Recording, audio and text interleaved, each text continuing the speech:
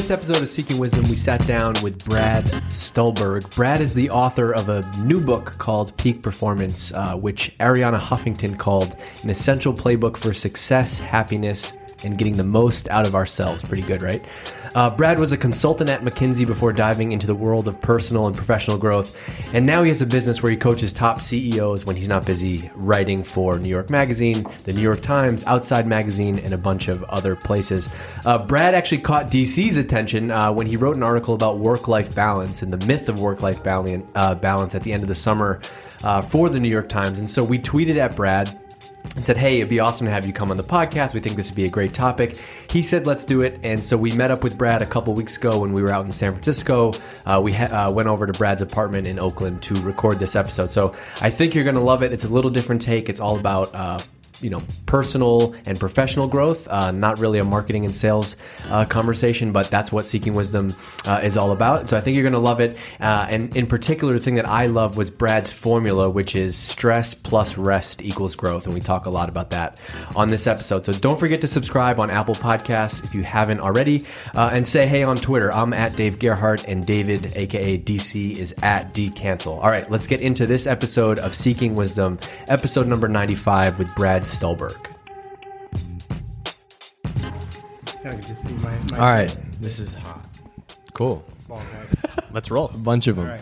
All right, so we got a. That's true. We got a special guest. Close We all crop, have the yeah. same haircut. Yeah. We have a There's special. lack of hair. Lack of haircut. Yeah. We have a special guest today on Seeking Wisdom. We're live in Oakland. This is a new location. Oakland, A California. new location for us. We're live in Oakland. So I pulled together a couple notes. We got a couple things, but I was just He's the reading. note-taker of the I'm the bunch. note taker. He just rants. So this was going to be my intro, which is like you have this guy that we're about to introduce. You have raving. You might call them 5-star reviews, I think, which we get a lot of on this podcast. People like Arianna Huffington, Dick Costello, Ryan Holiday, Daniel Pink, Adam Grant, our boy Rich Roll. These are Rich all is the people. man. Love We'll Rich. have to talk about Rich The in man a second. crush. The man crush. So, and you're an author of a new book, frequent writer for New York Magazine, Outside Magazine, and Human Performance. You're a coach, former McKinsey consultant, Brad Stulberg. Thank you for being here in your apartment. Thank you for joining me and having me on the show. I really like you guys' show, so I'm stoked to be on it. Man, Well, I'm super excited. I ran into. Do you want to talk about the article that I want you forwarded to talk about the article because I thought you wrote it. That's why I sent it That's to the you. best I was thing. So we're kindred spirits here. I was sitting on the couch like looking at Twitter. I'm like, DC, he's in my Snapchat, Instagram, email, Slack, text message, and now he's writing ghost written articles in the New York Times. Yeah. and sending them to me. Like, I don't know how I came across the article. It might have been through Twitter. And so I see this article about work-life balance. And, of course, I have to click on it, right, immediately because this is a hot topic I talk about all the time or rant about all the time. And then I read this article. I'm like, holy shit.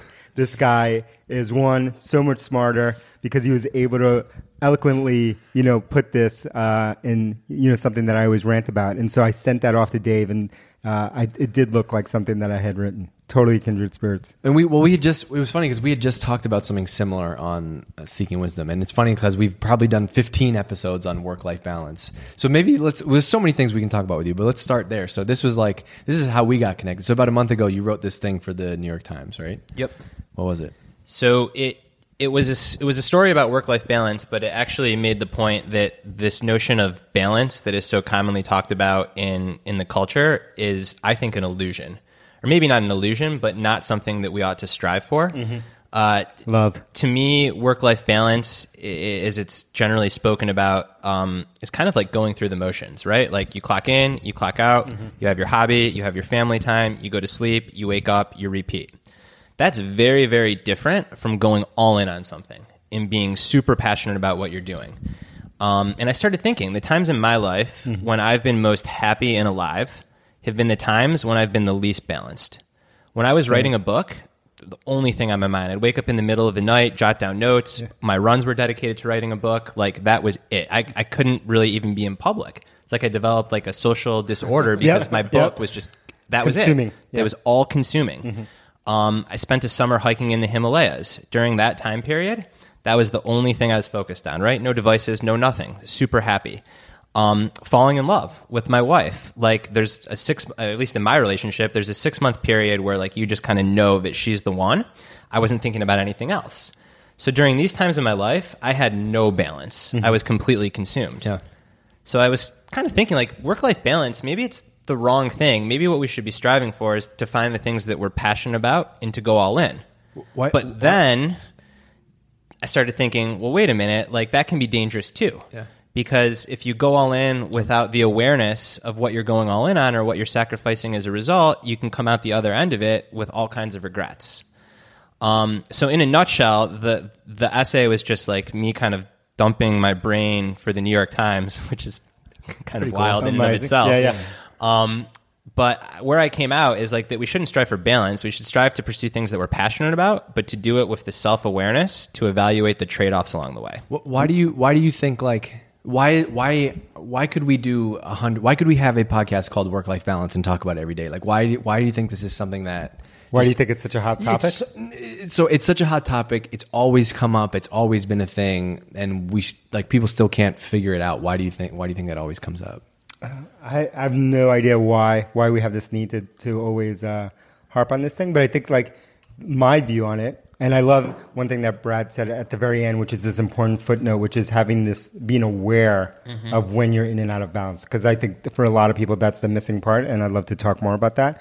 But I think in terms of why people bring it up all the time is like, I think people have been sold some Hollywood story about like, that my life is supposed to be some 1950s, I work exactly 8 hours a day, never 801 hours per day. And then I go home and I play with the kids for exactly 1 hour. It's like a script. Yeah, it's like a script. And then I talk to my wife for 30 minutes and then I go to sleep for exactly 8 hours and then I get up and I exactly work out for 43 minutes. Like, I don't know, everyone's been sold this story and then no one can live up to that story. Right. And people think that that's the path to happiness, but then they're not happy because they're failing to live up to that story. And then, like, God forbid, one of those things gets thrown out of balance. Then you're like, oh my God, what am I supposed to do today? This was supposed to be my 43 minutes to work out. Yeah, or do and I only had 40 minutes to work out. Now 43. I wish we could play this video right now. So we work in this building, and there's a huge company that is next to ours. Okay.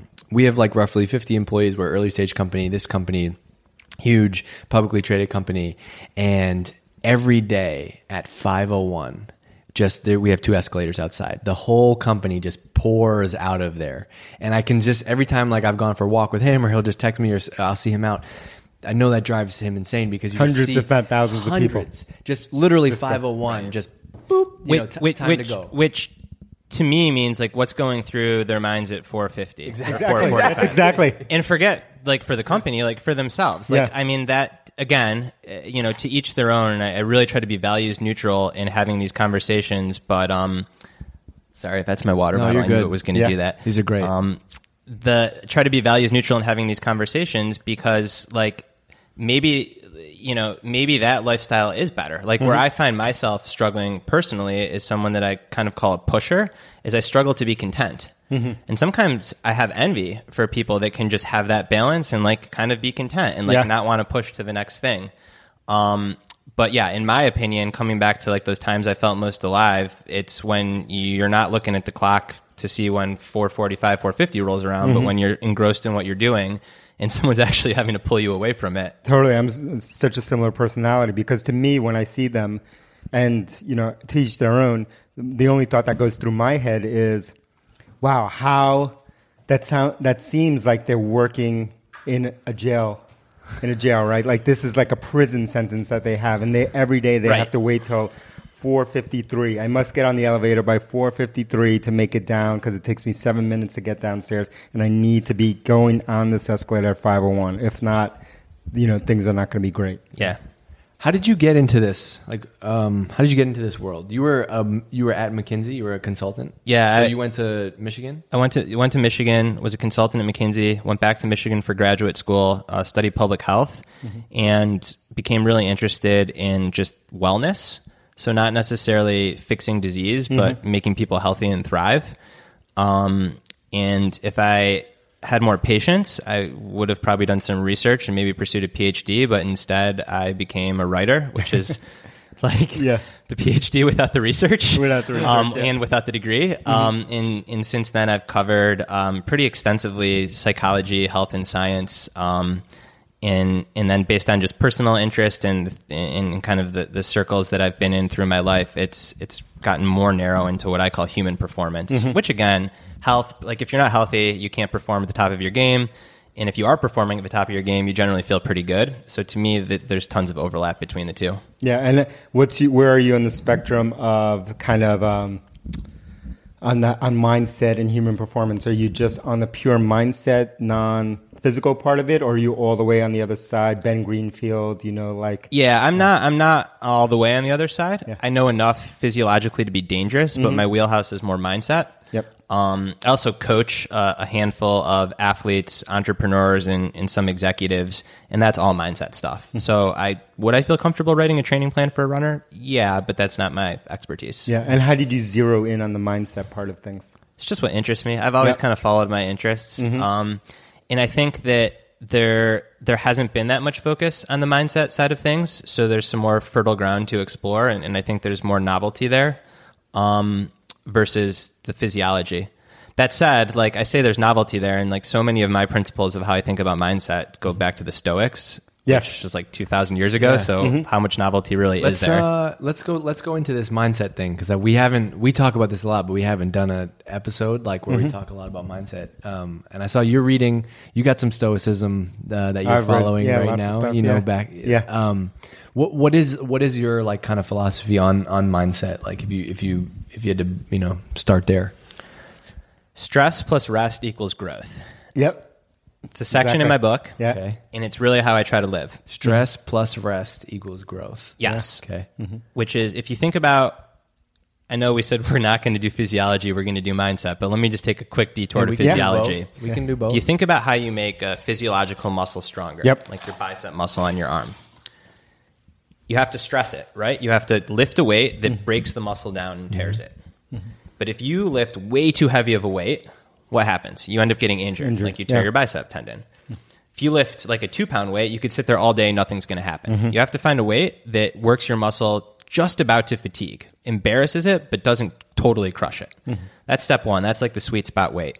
Step two is if you just lift that weight all day, every day, you're going to end up literally burnt out. So what you need to do is you need to find that weight that stresses the muscle to get a stimulus, but then rest and recover in between sessions so the muscle gets stronger. And I think that is a pattern that holds true for everything, for how to grow cognitively, how to grow creatively, how to grow emotionally, how to grow in a relationship, perhaps even how to grow a company. What do you like? What do you love? I love it because something that we were talking about before we started to record was that the fascinating thing to me is that all these patterns are the same, right? And one of the things that we talk about at Drift, which is our company, is that kind of our values, like just us as the founding team, is this like work hard, play hard, right? It's not about like this, false sense of balance, but it's like when we're here, we're going to work hard, we're going to go for it. But equally, we need to rest and recover, and we need to do that hard. So this is something that, back to patterns, like this is something that elite athletes have nailed, and I feel like people that have more elite cerebrals have not yet nailed. Yeah. So what happens with athletes is you keep your hard days really hard and your easy days really easy. Stress, rest, growth. Otherwise, you get stuck in this middle zone where your hard days are never that hard because they can't be because you didn't take your easy days easy. Yep. And that middle zone is where careers are ruined and you stagnate. So how I like to think about it, whether we're talking about athletes or like a corporate athlete or a creative, someone that works with their mind, is that too much stress without enough rest leads to injury, illness, burnout. Not enough stress, too much rest is complacency, stagnation. And I think that you could scale this all the way up to how organizations function. I totally agree. And what do you see as the commonality now that you have clients that are both athletes, elite athletes, and entrepreneurs, CEOs? Like, is there 100% overlap? Is there just common patterns that you see? I think that the most common pattern is in intrinsically motivated, driven people. It's not about stressing more. It's about holding them back and making sure that they respect the rest. So the rest part, right? Yeah. They have the stress. They're good at the stress. The people that are coming to you. Right. Yeah. And in helping them reframe rest as not being something that is separate from the work, but a part of the work. This is like, I think that's a subtle shift Yeah. because, like, if you think of rest, like, I'm going to step away from work to, like, go on a day hike in Yosemite, or, like, I'm just tired, so I'm going to sleep 10 hours tonight, even though I was supposed to do work. That is like you're sacrificing work to rest. But if you shift your mindset and think of it in the stress plus rest equals growth, it's all a part of the same cycle and the same thing.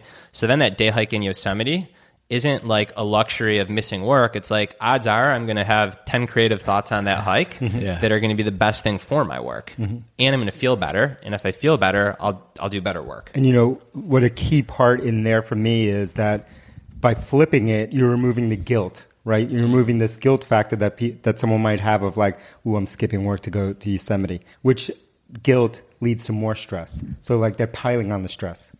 Yeah. Totally. And like I would just ask, you know, both of you and then I guess listeners, like I know myself, I have had all of my best ideas not while I've been actively working on the thing. My best ideas come to me when I'm on vacation, when I'm out for a run, Yep. when I'm just like chilling out.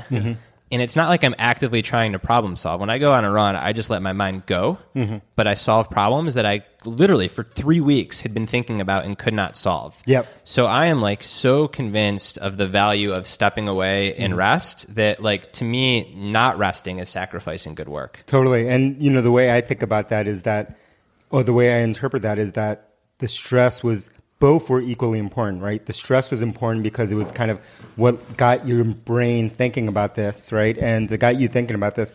But then the recovery gave you the space away from it to actually process something that you had been going through, right? It's not like if you only had rest, right, and no active stress, right, that you'd be coming up with these ideas. It's interesting that you go there. So in the creativity research, the prevailing theory of how creativity works is exactly what you just said. So it's 3 stages. You have immersion, which is you're actively problem solving, thinking about what you're working on at the whiteboard.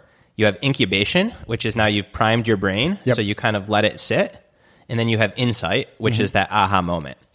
And in a very micro level, this is why people tend to like have breakthrough thoughts in the shower, because you've been working on something all day. Yeah, exactly. You step away, your subconscious mind turns on. Aha. It wasn't the shower. It was, No.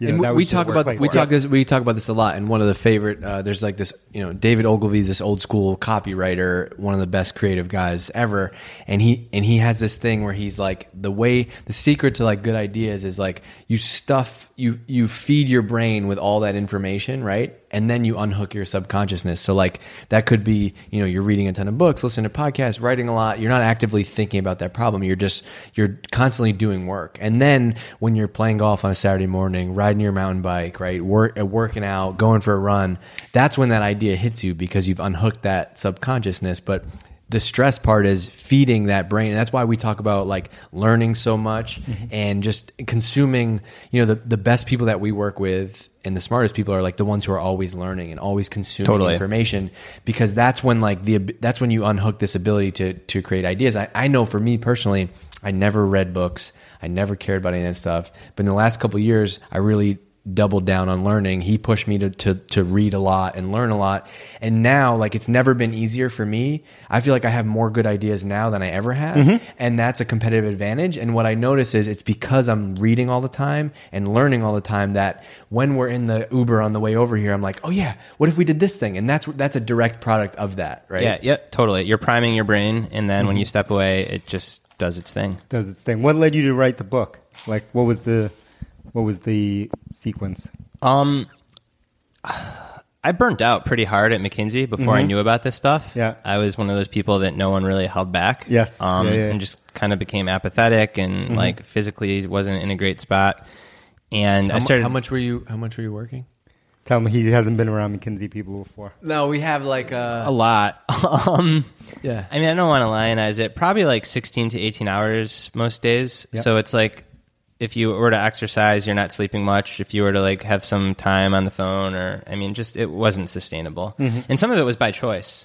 Like, I can't blame McKinsey. McKinsey's actually a pretty great place. It was more me. Yep. Like, you could always be doing more, so I was always doing more. I probably could have worked like 10 hours a day. I mean, I feel like me now at age, how old am I? At age 31 is so much more mature than I was when I was right out of school, and I thought like, I, maybe had a fragile ego. It's like, I got to work, and like prove myself. And you're around other competitive people, other super smart people. So I was working a lot. I burnt out pretty hard. And then I started learning this stuff. And I guess the real point of the book is to help people like avoid the traps that I fell into, and not only achieve peak performance, but do it in a way that's sustainable and that they can feel good about. Because if you can't feel good about it, then it's not going to be sustainable. Yeah. And your lowest point post McKinsey, like what was your journey? Or like what was the hero's journey for you? Yeah. So, I mean, I think my lowest point was probably like I had some like physical symptoms, like my hands and feet were always cold, just like crazy cortisol response. Like it wasn't healthy, and I knew that. Sure. Your body's saying stop. Was it hard for you to be like, because I'm assuming you didn't just discover working out now. Like I'm assuming you had been working out and running your whole life, and then when you went to McKinsey, you kind of just had to turn that off for a little bit? I kept that on. It was probably sleep that I sacrificed. Oh, so you didn't sacrifice the working out part. Right. Yeah. Right. Totally. So it was just all stress. Yeah, exactly. Yeah, no recovery. I went to graduate school, and that was kind of my pivot point. And I wanted to study public health because at McKinsey, I worked on a lot of healthcare projects, and I really liked healthcare. And again, I'm not just saying this to be politically correct. McKinsey's a great spot. I learned so much. I learned how to think. I learned how to problem solve. It was more me. So like I didn't have the tools to turn off the drive. But whatever it was worth, I ended up pretty burnt out. And then when I went to public health school, I thought like I'd study like healthcare economics and policy, but I became really interested, like I said, by more of the not disease fixing, but thriving and wellness, and started writing about that following graduate school and kind of have built a little niche in that area. And what's your kind of habits that you have every day to ensure that you are at peak performance? Like what's your... So I try to practice what I preach. Yeah. I shoot between 50 and 70% probably, which isn't terrible, but it could be better. Like I'm human. Exercise is just absolutely huge for me. So I have a daily physical practice. Generally it's running. If I don't run, I'll lift weights. But just some sort of exercise. For how long? When? Yeah. And when? I do it in the morning. Okay. What'd you do this morning? This morning I did a 7-mile run and then like 20 minutes of just hamstring rehab. Okay. So just like some weights after. What time? So generally, and this morning was general, like 7:30 to 9. Okay. Nice. So I'll wake up really early, 5:30 to 6. That's when my thinking is the clearest. So I'll put in like an hour to an hour and a half of deep focus work. Then I'll go exercise, which kind of like sets me up for the rest of the day. So 5:30, alarm goes off. You roll out of bed, open up the laptop, and start writing.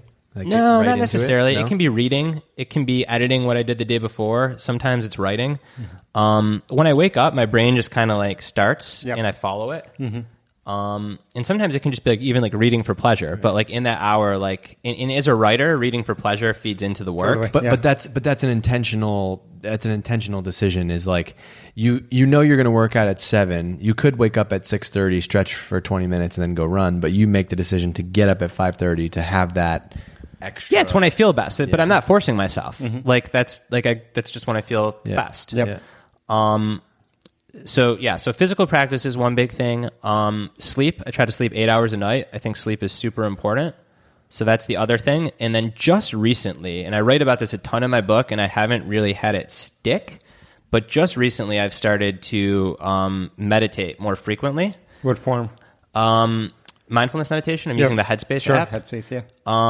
Yeah, I had some over the past month. I've had some like very like out of nowhere kind of like rise in blood pressure, and it's probably like I'm just like stress. Yeah. And you get a physical feeling. Yeah, a little bit. Yeah. And I know that intellectually mindfulness works because I've written about it, and I've always told myself like, well, running is my meditation. It's different, but it's different. Yeah. So I've started to now meditate. 2 by 10 minutes a day, just over the last month. But I've been sticking with it. 2 times a day, 10 minutes. 2 times a day, 10 minutes. Just spaced out like morning, evening kind of thing. Yeah, at least like a few hours between the two, morning, evening. I was gonna say I never believed in the meditation stuff, and this winter I started to do it. I have stopped doing it since, but just like my wife was pregnant, work was crazy, we're having a baby, trying to move to an apartment, and I had this like internal anxiety, right? Like where you just feel like, oh, that's weird. And I was like, you know what? I'm going to download Headspace and I'm going to see what happens. And so I would start starting my day with Andy and his pleasant voice. I was just going to say, this could turn into like a plug for Headspace. Like you can just like sit there and listen. Like the real app should just be Andy Piddicombe talking to you for 10 minutes. I want him to narrate my life. Yeah. So my wife does it. I do box breathing. I don't know if you've tried box breathing, but No. it's an app. I learned about it from I forgot his last name, but he's got this thing called Seal Fit down in San Diego. Mark, What's his last name? I can't remember. But Mark, we'll find it. We'll put it in the show notes. Yeah, put it. I've read his book before. He's got like this mindfulness. Mark Siffin? No. That's a different one. Okay. That's, Anyways, that's a paleo guy. Yeah. But he's got this box breathing app, and he had talked about it a lot. It's not his app; it's just a method, and it's basically what you do is it has progression built into it, which is great for people probably like us, right? And so who obsess around progress. And basically what you do, it's a breathing pattern, right, that forms a box, and you start out with, let's say, 2 seconds, and you breathe, you hold your breath for 2 seconds. You breathe out for 2 seconds, you breathe in for 2 seconds, and you hold your breath again for 2 seconds. And you keep completing the box. And then what you're doing over time is building going longer. Now it's 3 seconds. Now it's 4 seconds. Now it's 10 seconds. Are you right? practicing? Yeah. And so neat. what I like about it for me is because I had tried Headspace and some other mindfulness apps like 10% happier. Yep. And the act of listening and kind of trying to process, his voice, which is amazing, was too distracting for me. And I needed something that was active. just like totally in your breath. Yeah, exactly. So you're so in your breath because you're trying to follow the box pattern that you tune out everything, that you're just lost in repeating the pattern over and over again. And so for me, that was good. The other thing that you said that I liked about that too was like with Headspace, the hard part is to like, let's say you're about to go on stage and speak, or you're about to do something and that might get your heart rate up a little bit.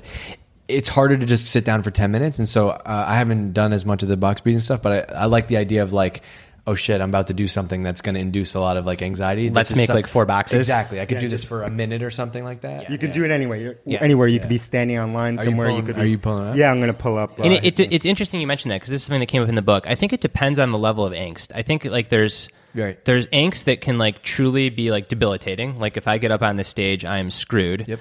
But then there's like the kind of like jitters. Yep. And for the jitters, what I found in researching the book is that all the research says you actually shouldn't try to breathe that away. You should just reframe it as excitement.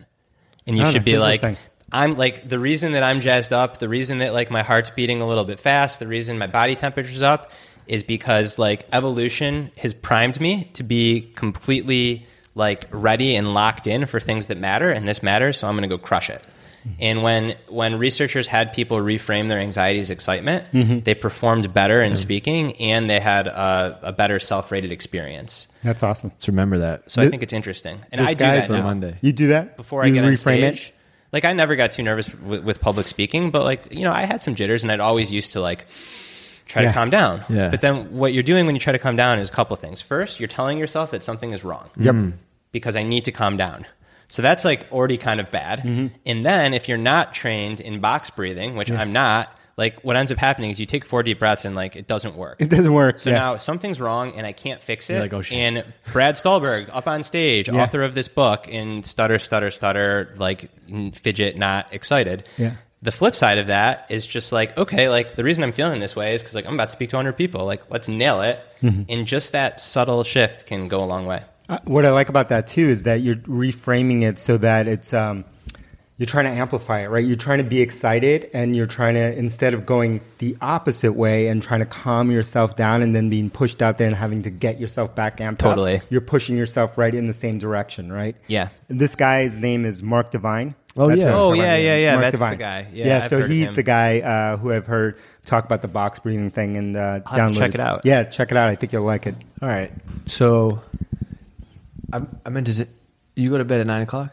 Yeah, actually, how'd you know that? Right around 9. Cool. Well, you said you slept out. You said 8 hours is really important. Yeah, and then 5:30. I'm not good at math, but I know 9 to 5 is 8 hours. So roughly. Yeah. All right. No, I didn't mean to grill you on like time, but I think that's what a lot of people don't don't share is like I'm super interested in it personally, and we try to make Seeking Wisdom like what we'd be personally in. So Yeah. I just love hearing I Yeah. love hearing like, oh, this is what time he goes to bed. This is when they work out. This is what. So I love hearing that type And of when stuff. you're working out, beyond it being part of your daily practice, are you always shooting for some goal, right? Some end goal, like some run or some triathlon? Yeah, event it depends. I cycle. Like, how did you pick 7 today? Like, where did 7 miles come from? So today? right now, I'll probably run a marathon later this year. And what I do is I cycle between very goal-focused, measurable objectives and just like walking in nature. Yep. So what happens is I train for a marathon, which for me is like a 3 to 4 month, because I have just like a Block, base yeah. of running, like block, exactly. And then I finish the marathon, and I don't want to think about looking at a watch or my heart rate or weekly miles for Yeah. like 3 months. Yep. So then I go to here in Oakland, Redwood Regional Park is gorgeous park with just 30 miles of trails and huge redwood trees. And my exercise will become spending an hour to an hour and a half moving in the park. Some days I run, some days I run hard, some days I walk. Some days I walk and I sit and I just like breathe in the trees. And then after 2 months of that, I start to get antsy again. And I'm like, I kind of want to start running fast and training for something. So that's my cycle. But I do find it's really important to do something physical for me every day. What I loved about when you were describing your cycle is that it follows the same pattern that we were talking about before the show, which is the ebb and flow, right? It might take you 3 to 4 month cycle, and then you want 3 to 4 months off, and then you just follow. Totally. this pattern. You couldn't spend a year training for a marathon. Yeah, Yeah. And it's back to that, like before the show we were talking about, like, and to kind of come back to where we started for a minute, it's back to this notion of balance. So like to me, that's a balanced approach. But when I'm training for a marathon, like I'm not balanced. I'm in the zone, Yep, totally right? in. So I think that like it's kind of a circuitous way to get there. In the end, like we probably are actually after some kind of balance. Oh, totally. But the balance we're after is not going through the motions every single day. It's having periods of all-in intensity, following by periods of reflection, recovery, recuperation. And I think like when you think about balance over a life, it can be 6 to 10 periods of being all in on something, spaced out with some white space in between, whatever it is. And that's a really balanced life, even though at any given point, that person was probably horribly unbalanced if you just met them. Yep. And what was the process? So I'm curious about the book. Like, how did, I'm sorry for jumping all around, but like, No, this is fine. so you went in through this process of, you wanted to write this book. You took some amount of time. I don't know how long it took you to actually put this book together. It sounds like there's a lot of research. Yeah, going into it? the writing itself happened really quickly. The first draft, and I wrote with a co-author. So my co-author is Steve Magnus. He's an elite sports guy. So really was able to bring in some more granular detail from that end of things. 4 months to turn around the manuscript. But That's amazing. But right. I'd been thinking about this stuff, and so had Steve for like the last 3 years. Yeah. Did you have notes? So like did 3 you have years stuff- and 4 months. Did you have Yeah, stuff? 3 years. Did you have stuff you've already written? Like, because Yeah, you've been I had thinking some. about it? I had some. I'd already written about some of the stuff in the book. I take meticulous notes when I read, so I had all kinds of notes. It wasn't like this is an idea, let's learn about it and write. It was more like we both are really interested in this idea of cross-domain performance, and we both have a pretty well versed take on it and a repository of notes to explore further. So let's test some of our hypotheses and try to write something that puts all of this together. Because what's new in the book is the connections across domains. Like we're not original researchers. There's no original research. But what's new is like looking at how an athlete trains, how an artist produces great work, and how an entrepreneur launches a company. And each of those things are studied in very deeply, but they're studied in silos. So we try to look across those silos to pull out these patterns. And we feel that those patterns that hold true across domains are closer to the actual truth. And so for like one of your clients, let's say an entrepreneur, I don't know, let's just say. Let's just say Yeah, a CEO. CEO. A CEO with a strong attitude. Yeah. Well, tell me what does that look like? Like, what is the initiation part look like? What is the day-to-day? What does the practice look like when you work with someone like that? Let me translate. What the hell are you doing with the CEOs? That's what I want to know. Yeah. So initiation is recently, especially since the book came out, people are reaching out to me, which is super awesome and humbling, and I thank you for those that maybe reach out to me. Yeah. Reach out to Brad. So Use the promo code Seeking Wisdom. Yeah. Right, you get Headspace for 10% off. Yeah. Exactly. Yeah. No, we're just kidding. just So, kidding, but seriously. I tend to work with almost everyone, with the exception of one client that likes to be in person and happens to live close by, via Skype. Okay. And generally, it is like 6 to 8 sessions. Some people do 4 to 8 sessions, weekly or every other week, working on just developing mental skills that will help people in their unique situations. And then after that, I like to graduate people. Like, I don't want there to be dependency, right? I'm coaching them and giving them skills, and when they use those skills, I do have some clients that like to check in. I don't know, monthly, every 2 months. Well, different because most people... Most people, like most coaches, would just want to like just have that client forever, right? And don't have this idea of graduating them. Yeah, which I think is really cool. I like. Well, and part of it too is like, I am not a therapist, so the things that I deal with are much more structured and concrete. So I feel like if I do a good job, I can teach someone, give them the toolkit, and then they can apply it. And like I said, some people do follow up 5 months later out of nowhere. I'm in this really interesting situation, or maybe I've regressed a little. I haven't been practicing the tools, like, help bring me back up. But I just wouldn't have enough stuff to do if I met with someone weekly for perpetuity. Yeah. What would be an example of a project that you'd work on them? Like you said, it was structured. So I guess when I mean structure, I mean like it's helping folks develop a toolkit. Okay. Right? So like one tool is like how to become self-aware, so you can evaluate the trade-offs that you're making when you're going all in. And there's whole manner of ways to become more self-aware, and different things work for different people. Another tool is just like adopting this mindset of stress plus rest equals growth, and really helping people think about, what does that mean in your career? What does that mean in your personal life? Are you actually having that ebb and flow? If not, what's getting in the way? And are you the accountability kind of person for them? Exactly. Yeah. Accountability, and then trying to ask questions so that they can come to the answer themselves, versus because I don't know their lives, I don't know their work, but hopefully I can ask the right questions to help them figure it out. Have you ever run with clients? I have not run with clients. I think that would be cool. That would be cool. Yeah. Work out. Do a run. Yeah. Do a peak performance run. Yeah. That would be amazing. Just fold everything together, right? Yeah, what that's a people good want, idea. which Yeah, is yeah. And film that. Yeah. You should film that. All right, maybe... I can't run 7 miles, but maybe Dave will run 7 miles with you. I'll do Yeah. I'll do 2. Have you been a runner your whole life? No, I played team sports growing up. I Okay. started running in college. So like for the last 10, 12 years I've run. And what's a good run for you? Is it 7 miles, 10 miles? It so depends. I mean, when I'm like, if I were just to go out and do my perfect run, it's probably like 8 to 9 miles, Okay. which is like an hour to an hour and 15 minutes, depending on the pace. So what's your pace For a marathon or for that run? for that run? Like just like my cruise pace, Yeah. 7:30 to 8. Okay, cool. That's safe. Safe. That's safe. Dave, I don't have Dave, you that got for that. 9 miles, but Yeah. I'm not like blazing like 6:20 miles on my cruise pace. Yeah. I Just see cruising, some of just those. like See some of those Strava or whatever posts on Ryan Instagram. Holiday's been running really I fast. see, and Yeah. he's a Garmin watch guy Yeah. that I Yeah. see. Dude's on fire. He's He got a and good I pace. he and I are like pen pals. We're email buddies, and I was always kind of like the runner expert in that relationship. But that's changing fast. Dude's flying. You know what we need to This is weird. put together? I'm reading his book, Which this is Small World. Yeah, it's Everything's a Small World. Like, we need to put together a Brad, Ryan Holiday, And Rich. Roll I think we do. run, and we Yeah. will film that. Breakfast. So let's Throw make down, that happen. and I'll lay bets. I've emailed these guys about Yeah. doing something just like that, because Rich Roll is the man. Yes. I really like Rich. I've had the good fortune of now meeting him personally. I've gotten to spend some time on the phone with him in addition to that. I think that in the self-help kind of personal development space, there are a lot of people with ideas, but they're not very authentic.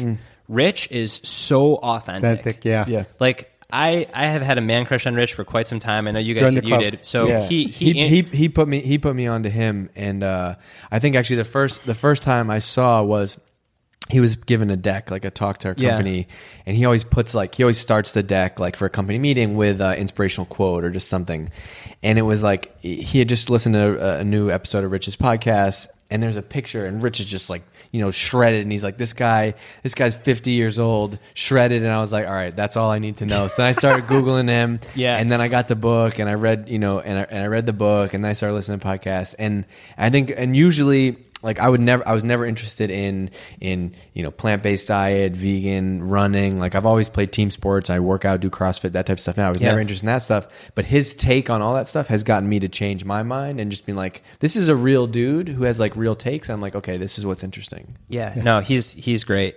Let's put that run together. Let's put it together. Yeah. Yeah. I will only be available to film.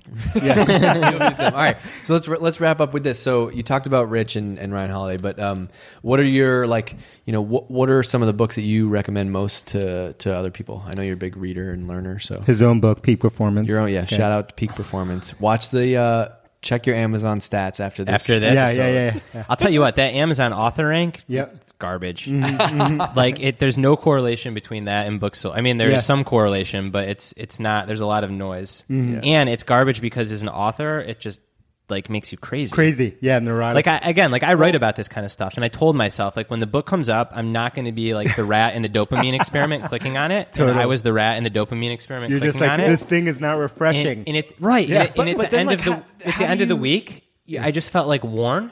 In the first week. Yeah, and everyone's like, don't do it. You're going to do it. It's a waste of emotional energy. Don't do it. Don't do it. I'm like, I'm not going to do this. Like, this is what I write about. Have you read my book? Have you read my book? I'm not going to do it. Yeah. And then I did it. And then at the end of the first week, I'm like, well, that was dumb. And now, like the next one, I won't do it. But like, you have to just live through it. Well, and also this is the point of you creating this book isn't so people would buy it in X weeks or X months. Like I'm assuming you wanted to write this book because you wanted to create something that lasted, and this totally. I want it to be relevant 10 years from now, right? And so shout out to Ryan, right? And then so like the thing you can't quantify is like him texting me out of the blue on a Saturday, like with a link to an Amazon book, and that book that's been out for 40 years, and he's like, buy this, right?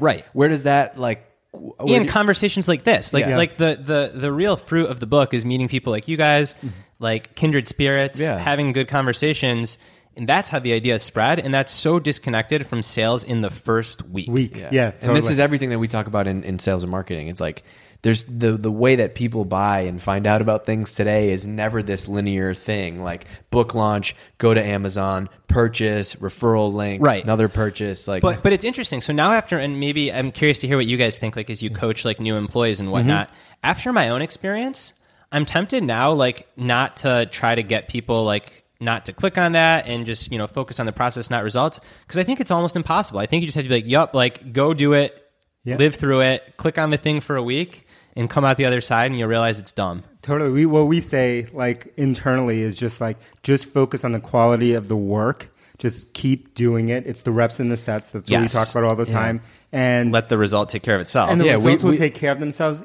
And don't expect things to be simple A plus B plus C equals D, right? Because they're never linear like that, right? Everything is, and people will always ask, like, well, how do you know that's going to work? And it's like, because you'll have conversations like this, like that tell you that someone literally tells you, I just read your book. I bought 2 copies of it. Do you want to do a podcast? And people are like, well, that stuff does not show up on a simple A/B test and a Google Analytics number. Right. You said something that I'm going to latch on. It's going to bring you back to Dave's question about books. Yeah. So my favorite book ever is a book called Zen and the Art of Motorcycle Maintenance. Yeah. And in the book, the author, he actually recently passed away, Robert Pirsig, talks about quality. And he uses a capital Q for quality because to him, quality is an event. And it's the space between the space between an actor or actress and his or her act. So when you are writing a book, quality is what occurs between you and like the writing. If you are working on developing software, it's like the effort that you're putting in. It's like the conversation between you and the software. And that's the quality that you should focus on. And if you can create those quality experiences and that quality space between you and what you're doing, then the result will have quality with a lowercase q. But like the real quality that you're after is the quality of the experience. Because like A, that's what makes a life worth living, first and foremost.